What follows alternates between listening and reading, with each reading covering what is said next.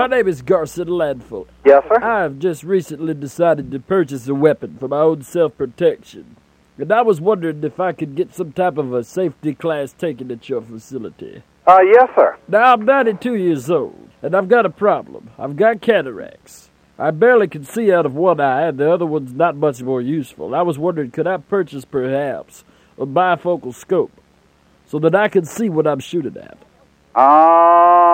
No, sir. I don't think that would help, actually, for, I mean, I watch Arnold Schwarzenegger on the TV, and he just doesn't even aim. He just starts shooting like crazy, and he always hits his target. Do you think I could do that, too?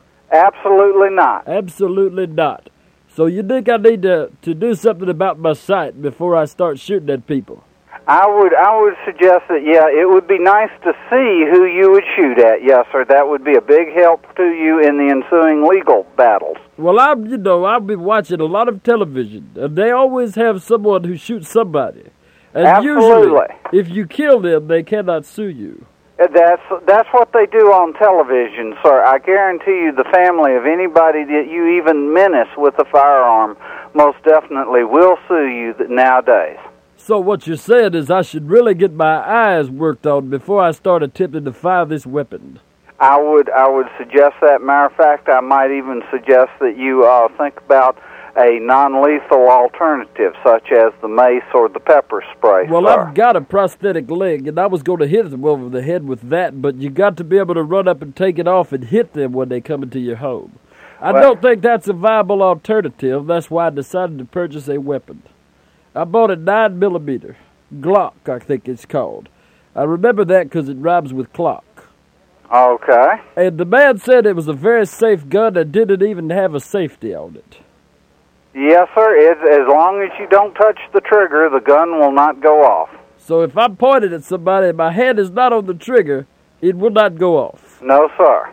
So if I come and take lessons at your place, you will make sure that everyone is clear of the room in case I might, not see exactly what I'm trying to shoot at. Well, sir, I guarantee you that I, as the instructor, will make sure that you do not menace anyone with the firearm. I don't want to menace anybody. Anybody that comes into my home, I want to shoot. That's all. Yes, sir.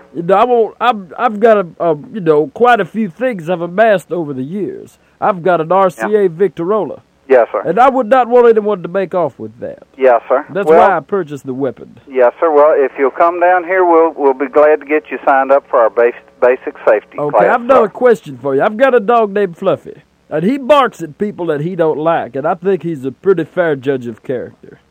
Now, I'm not saying I'm totally blind now. I can see my way through a doorway. I was just wondering, if somebody comes into my home and Fluffy barks at them and I shoot them, I could be sued, is what you're telling me. Sir, I guarantee you the family of any Hello? you even menace with Hello?